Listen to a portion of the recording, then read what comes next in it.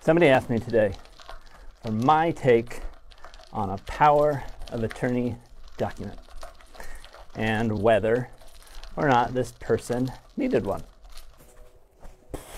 A power of attorney document lets you authorize an agent to make important decisions on your behalf if you are unable to do so for yourself.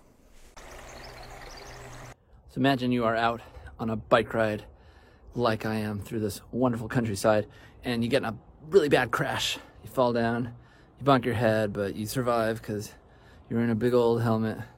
But you are knocked out cold, you're unconscious for days on end, laid up in the hospital. Who will be able to act on your behalf? If you have a power of attorney in place before that happened, then you have chosen the person who will make important decisions for you, whether it's legal, financial, or even healthcare decisions. If you haven't done that and somebody needs to make those decisions, your loved ones are going to have to go to court.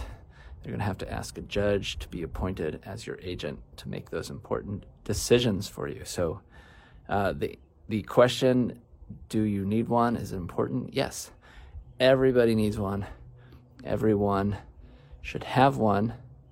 It's just planning ahead so that if something bad and unexpected happens, things can go a little bit easier. They don't have to be as hard or as difficult. There's less mess to deal with. So it's important. Have that power of attorney in place. Choose your agent, sign it, and then go out for a nice bike ride in the sunshine. Howdy, I wanted to do a quick follow-up to the video we posted the other day. Well, I posted it. It's about the power of attorney. And something important to add on during these strange times, I was talking about how a power of attorney lets you authorize an agent to make decisions on your behalf when you're unable to. Say you're in the hospital, you're unconscious, you can't speak for yourself. Now, if you've established power of attorney, then if that agent needs to make decisions for you, they're able to do so. However, I noted that if you haven't established a power of attorney, then your loved ones would need to go to court in order to be appointed as your agent. And very important to note, right now, courts in many places aren't even open.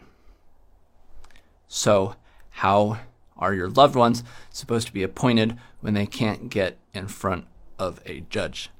The judges aren't there. The courts have been closed.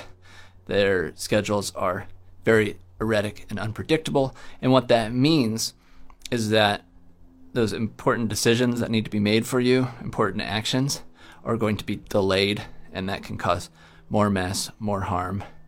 And it's not good. So if you're thinking about setting up an estate plan, get to it now if you haven't done it. Thanks.